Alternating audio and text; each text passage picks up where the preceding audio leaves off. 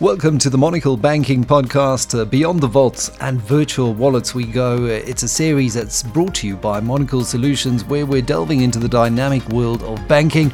It's great to be back with you. I'm your host, Michael Avery, and in the series, in episode 2, we're going to be exploring SVB and the doomsday scenarios.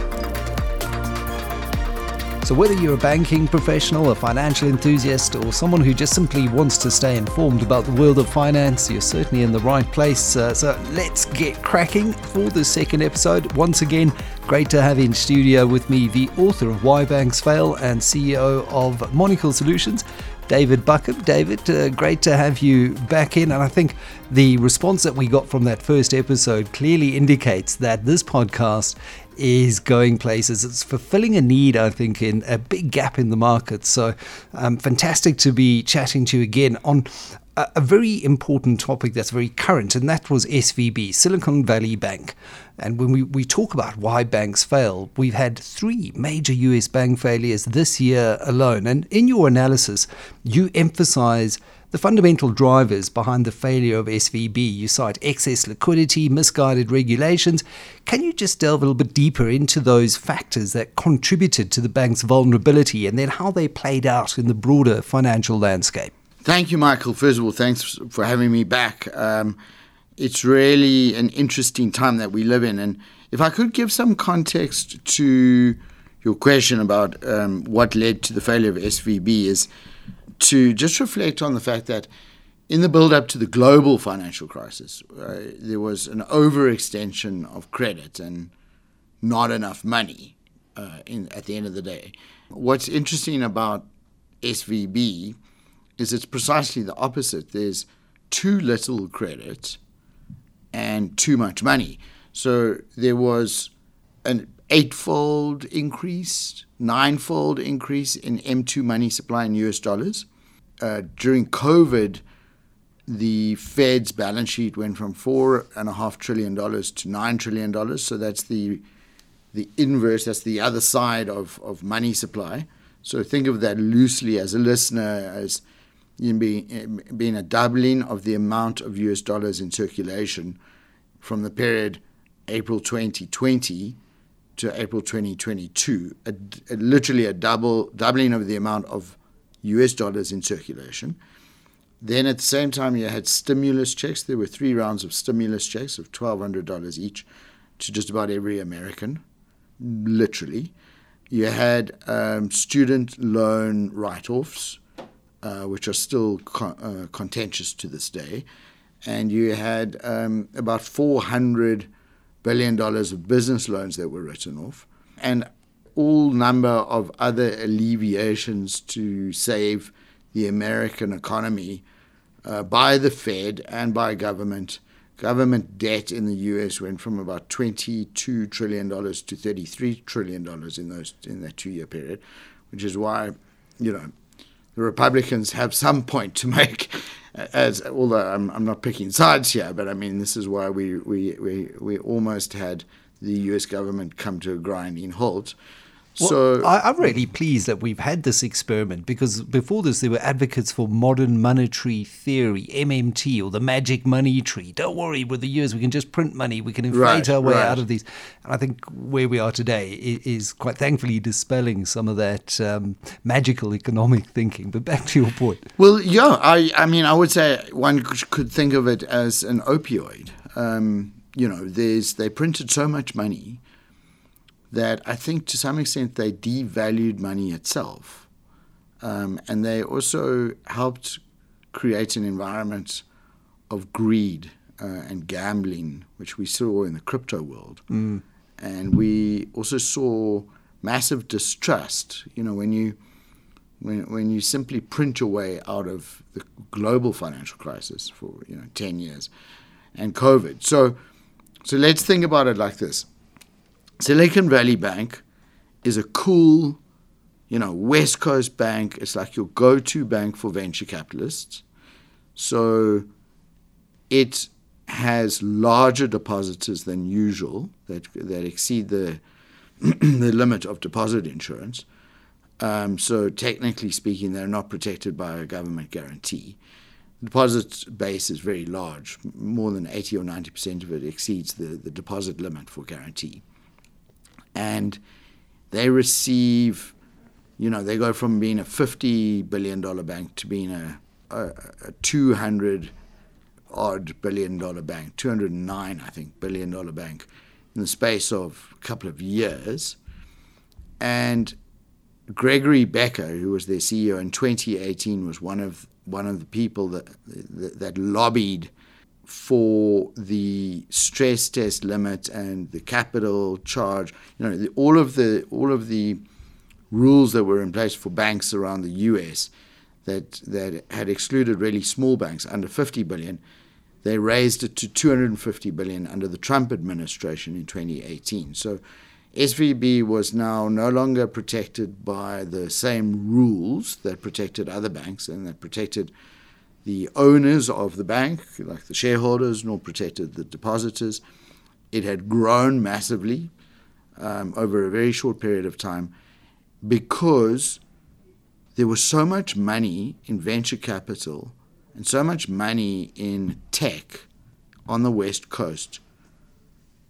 Before free money ended, finally when Jay Powell got the message that people were depositing so much money with the bank that the bank literally did not know what to do with the money, which is why I say they failed because they got too much money and not enough credit, because that they ideally should have taken that money and made loans.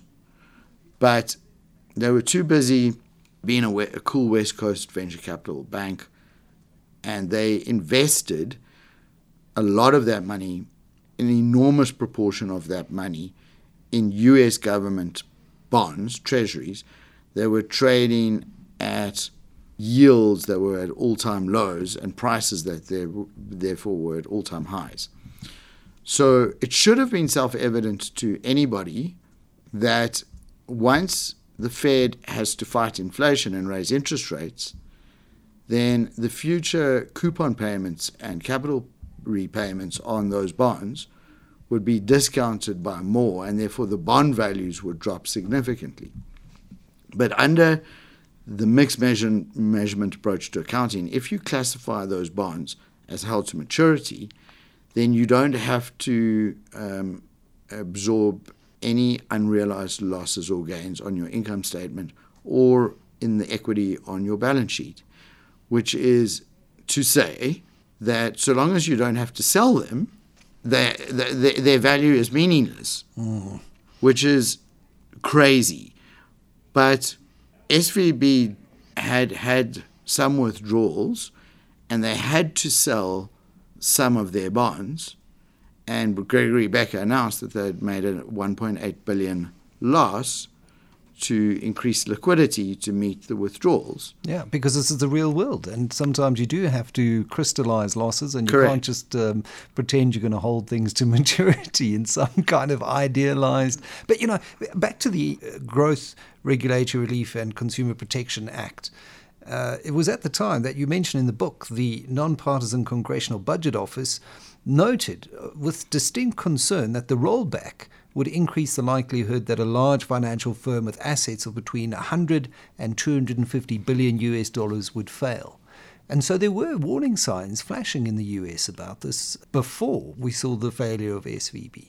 Yes, there were. And the San Francisco Fed in November of last year, which is to say literally 6 months prior, should have, they knew this. They knew that SVB had overinvested in government bonds. And, Michael, the extent of this problem is huge. Bank of America has $100 billion of unrealized losses on their government bonds. But they don't have to realize them because they're liquid and there's no run on their bank. But as the CFA Institute has pointed out, whether you're holding it to maturity or whether you intend on selling it, it shouldn't make any difference to the value of the financial asset. It's only because of the mixed measurement approach that this is possible. And in the US stress test scenario, so if I could finish off on SVB. So what happened with SVB is the crisis usually occurs, and we've seen this in history, it's fascinating, all the way from John Law. The crisis usually occurs when a senior figure from the bank announces that they are raising capital or that they need people to bring the gold back, or paper money can't be converted to gold. Whenever someone signals that they need to do this to make sure everything will be fine, that's when people panic. And so when Gregory Becker announced that they had incurred a $1.8 billion loss on their bond portfolio and that they were doing a $2 billion equity raise to fill the hole, that was the death knell of the bank. A few days later, he got on a plane and went to his house in Lahaina in Maui, which very tragically, Lahaina was burnt down. So I'm not sure what the outcome for his house was, but at that time it still existed, and he was seen in flip-flops on the beach, and it was like a really bad look, very poor optics. Yeah. Given that, the Federal Deposit Insurance Corporation had gone in and said, no, you got to close this bank down. And they then guaranteed all the deposits, even those over the deposit threshold limit. And they nullified the risk for the depositors, thank God. But they created this massive moral hazard. And shortly thereafter, you had First Republic, and any number of banks could have failed after that. What I find mind-blowing, if I could pivot here, what I find mind-blowing is that only a few months later, so that was in March 9th through to 11th, that all occurred. The Federal Reserve, which, remember, does two things. It runs money, the US dollar. It's got a dual mandate, so it must target inflation and target unemployment, which is unusual, because usually you just target inflation as a central bank. And one can debate whether having a dual mandate is appropriate or not for a central bank. But remember, the Federal Reserve is the institution that's independent from government, that alongside the U.S. Treasury, through its 12 branches and its board of governors, runs the U.S. dollar, targets inflation and targets unemployment, but it also regulates banks. So the Federal Reserve is ultimately responsible for the governance of the banking system. Yeah. So when you have three major banks, three of the four largest bank failures in U.S. history occurring in March, and they're running then a stress test in June, you would expect their stress test to address the risks that occurred in March. But no, in their stress test, they predict a severe recession in which the Fed then drops interest rates from 5.5% all the way back to zero, therefore nullifying all of the unrealized losses on all the bond portfolios of all the banks in America, and increasing unemployment from 3.6%, 3.7% to 10%, and experiencing a 38% decline on commercial real estate. But the stress test, because of the 2018 rollback, is only performed on 23 of the 4,500 banks in America. What? Only 23 banks qualify under the rollback of having assets of more than $250 billion in assets, and therefore only cover 20% of the commercial real estate market. So there's 80% of the risk out there that hasn't been covered at all by the stress test. So that, and they've nullified the unrealized losses on the bond portfolios, which is what killed SVB. They then announced that the banking system's fine, and that leads to several of those 23 banks increasing their dividend payout, which is fine. I mean, I'm happy for the shareholders. But this is the same institution that's running the dollar, and the dollar is the world's reserve currency, and the dollar's fluctuations export inflation, including to us in South Africa. So it's incredibly distressing to me. I read about this it blew my mind when I read about it. It was called the doomsday stress scenario. And the FT, in a reasonably uncritical fashion, called it like a severe doomsday scenario. And I would agree, it is pretty severe. Because where we sit today is certainly not a situation where we're seeing the Fed funds rate going from 5.5 to 0 in the space of a year. Employment is still very strong in the US. The Fed seems determined to keep rates where they are at the moment. And so this scenario seems highly unlikely that we'll go back to a situation where these losses are not realized. So what happens then if we start to see some of these losses crystallized in the US banking sector? What is the doomsday scenario? Yeah, for me, the if I was a cynical man, which I'm not, I would say that it's almost a deliberately good scenario that they're calling a doomsday scenario. They're calling it a severe scenario. The real scenario is much more likely to be, and I have the benefit of it being October now, which is they ran this scenario in June, so I have the benefit of it. Right. And it's an annual test. But what seems very clear is that the U.S. unemployment rate is, and the new jobs data just came out, 366,000 new jobs, something of that order. That was yesterday or the day before. It seems to me that the U.S. unemployment will stay very low. The U.S. is not going to go into recession. It looks like bond yields are going up, and it looks like the Fed will probably have to raise rates more, if anything, certainly not drop them. That means that we live in a world where the mixed measurement approach has a whole lot of banks with unrealized losses on their bond portfolios. So any bank at which there's a lack of trust for any reason, could be reputational, will have to have a blanket guarantee, which will instantly make those banks non-viable free market entities.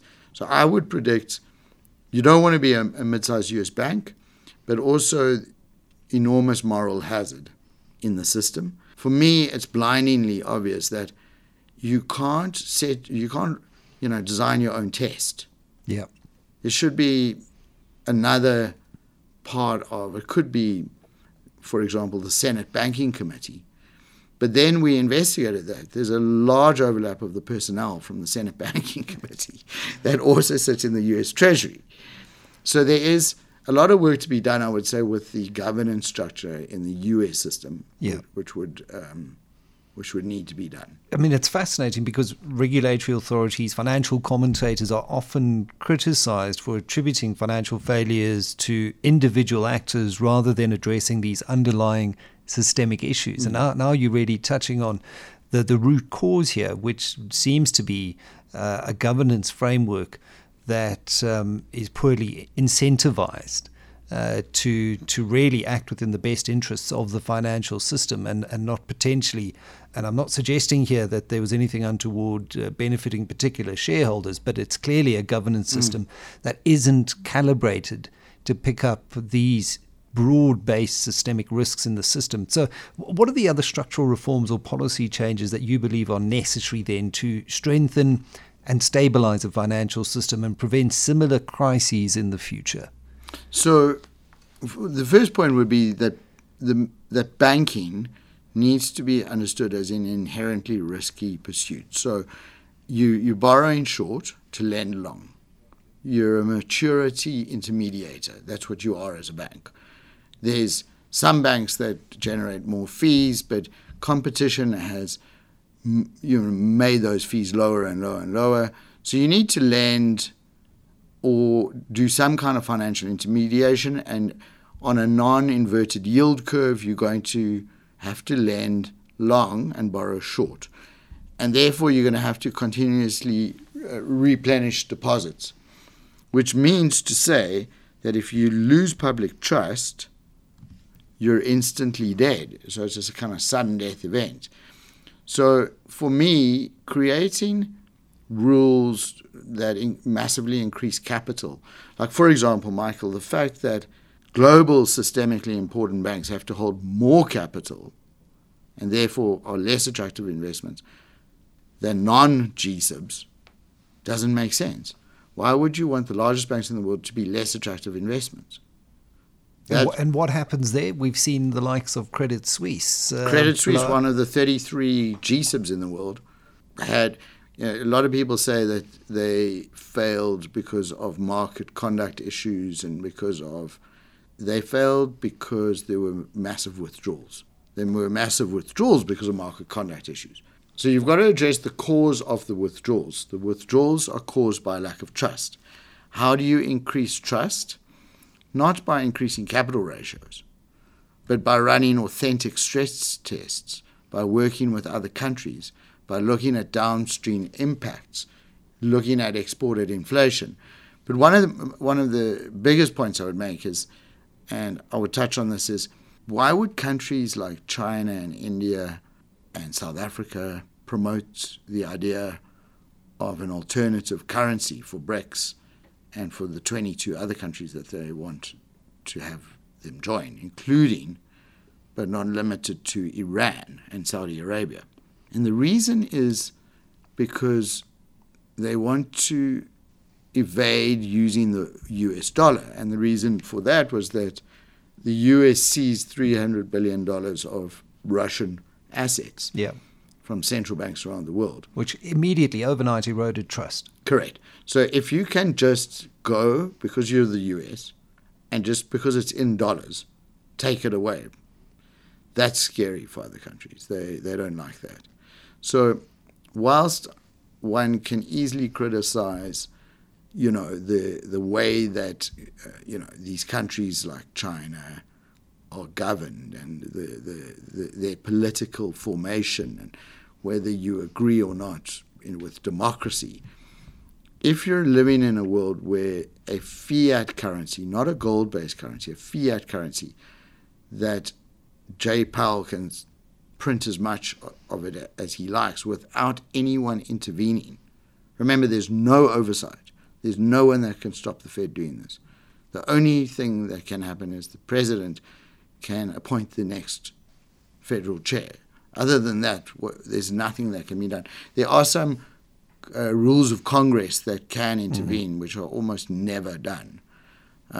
It's a major question of who guards the guardians here. Yes. The book actually touches on this, on the role of banks in society, both as agents of the free market and as extensions of the state in the fight against terrorism and crime.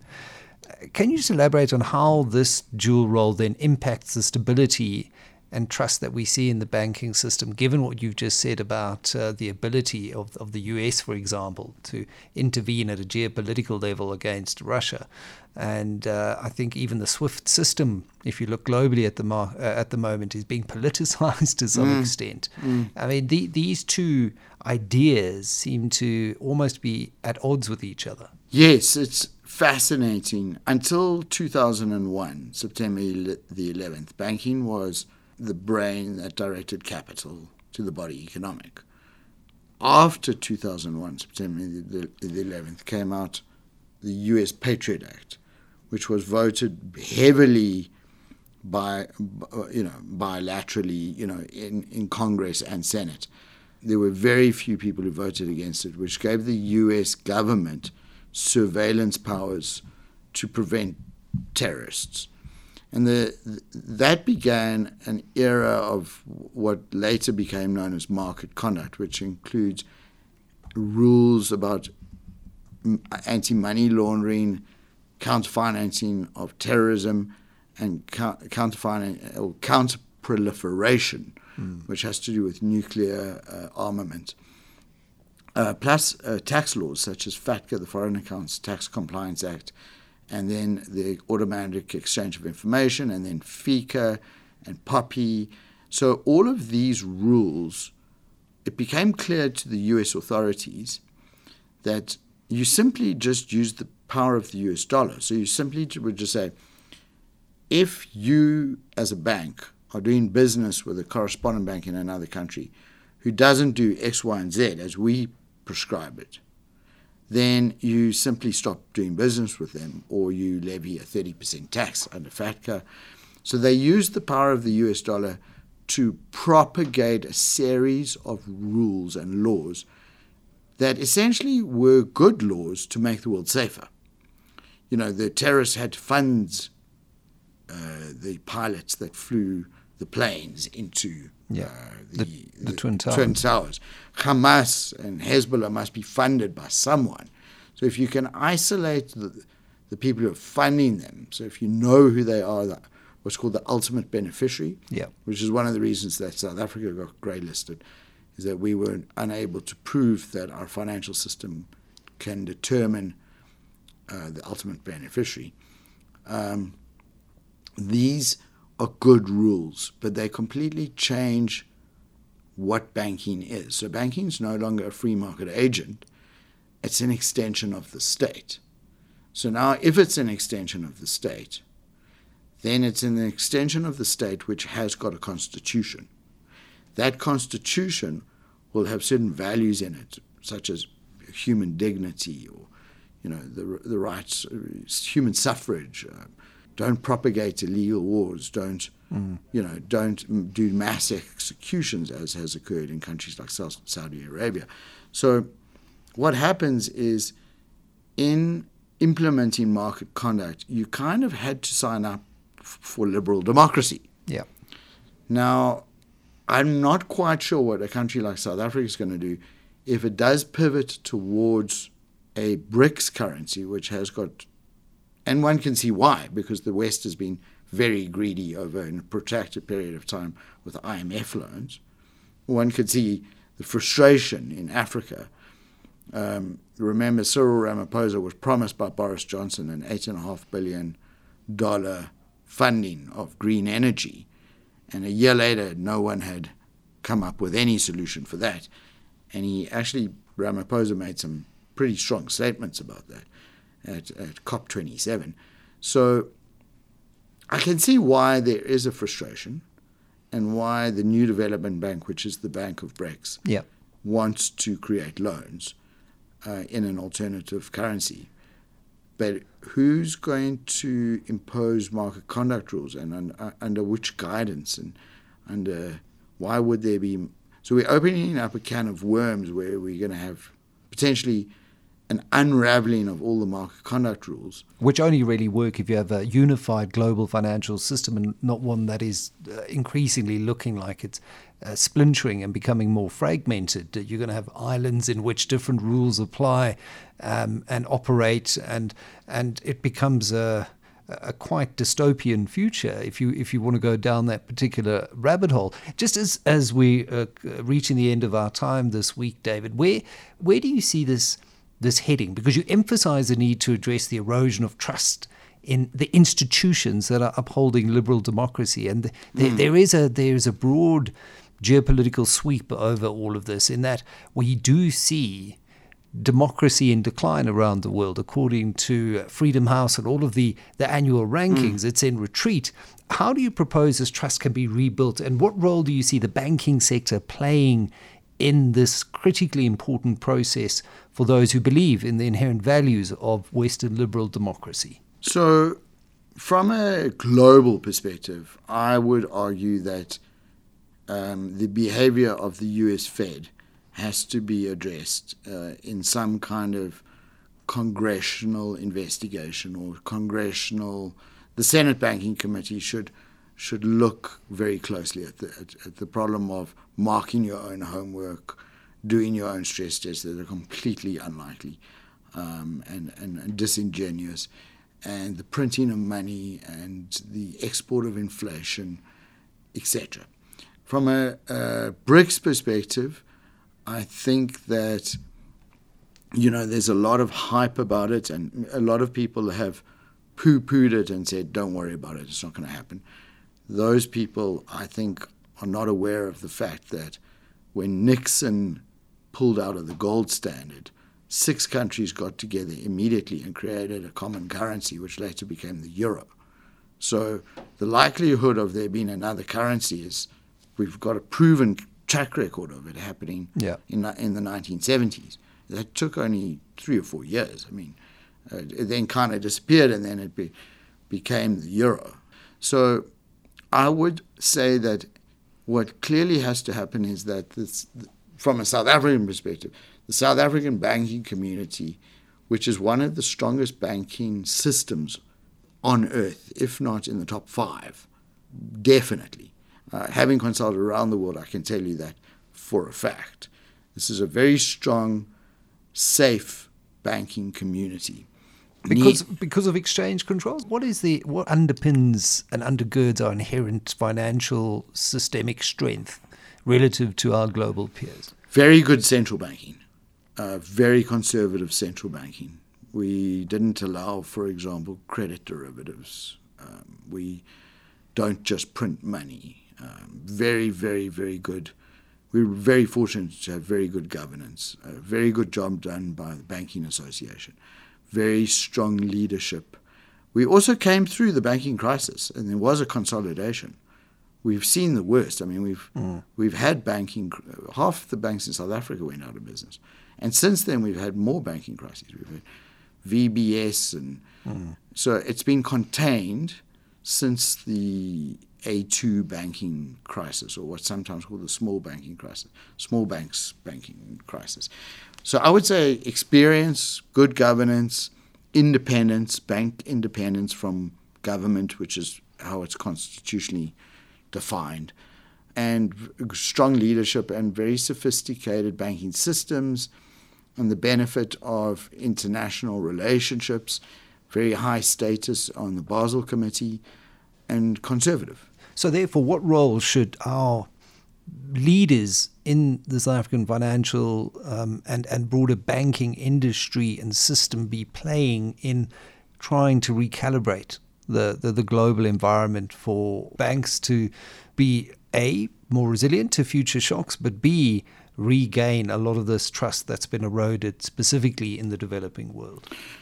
Well, I mean, I definitely think that the banking community should make the points that I'm making, which is that we need market conduct. It makes the world safer.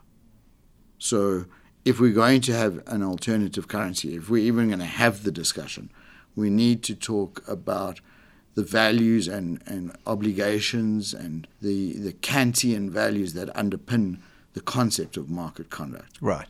So you've got Dilma Rousseff, the ex-president of Brazil, who's the CEO of the new development bank, has made statements like there won't be any social or moral requirements. I don't think she used the word moral, but there won't be any, we'll just lend in a multipolar world. So I think that's fine, but then how do we stop terrorism? How do we stop money laundering, drug trafficking? So I think the banks should be making those points at these meetings, ones that I'm not invited to. You know, the CEOs of the banks should be making these points.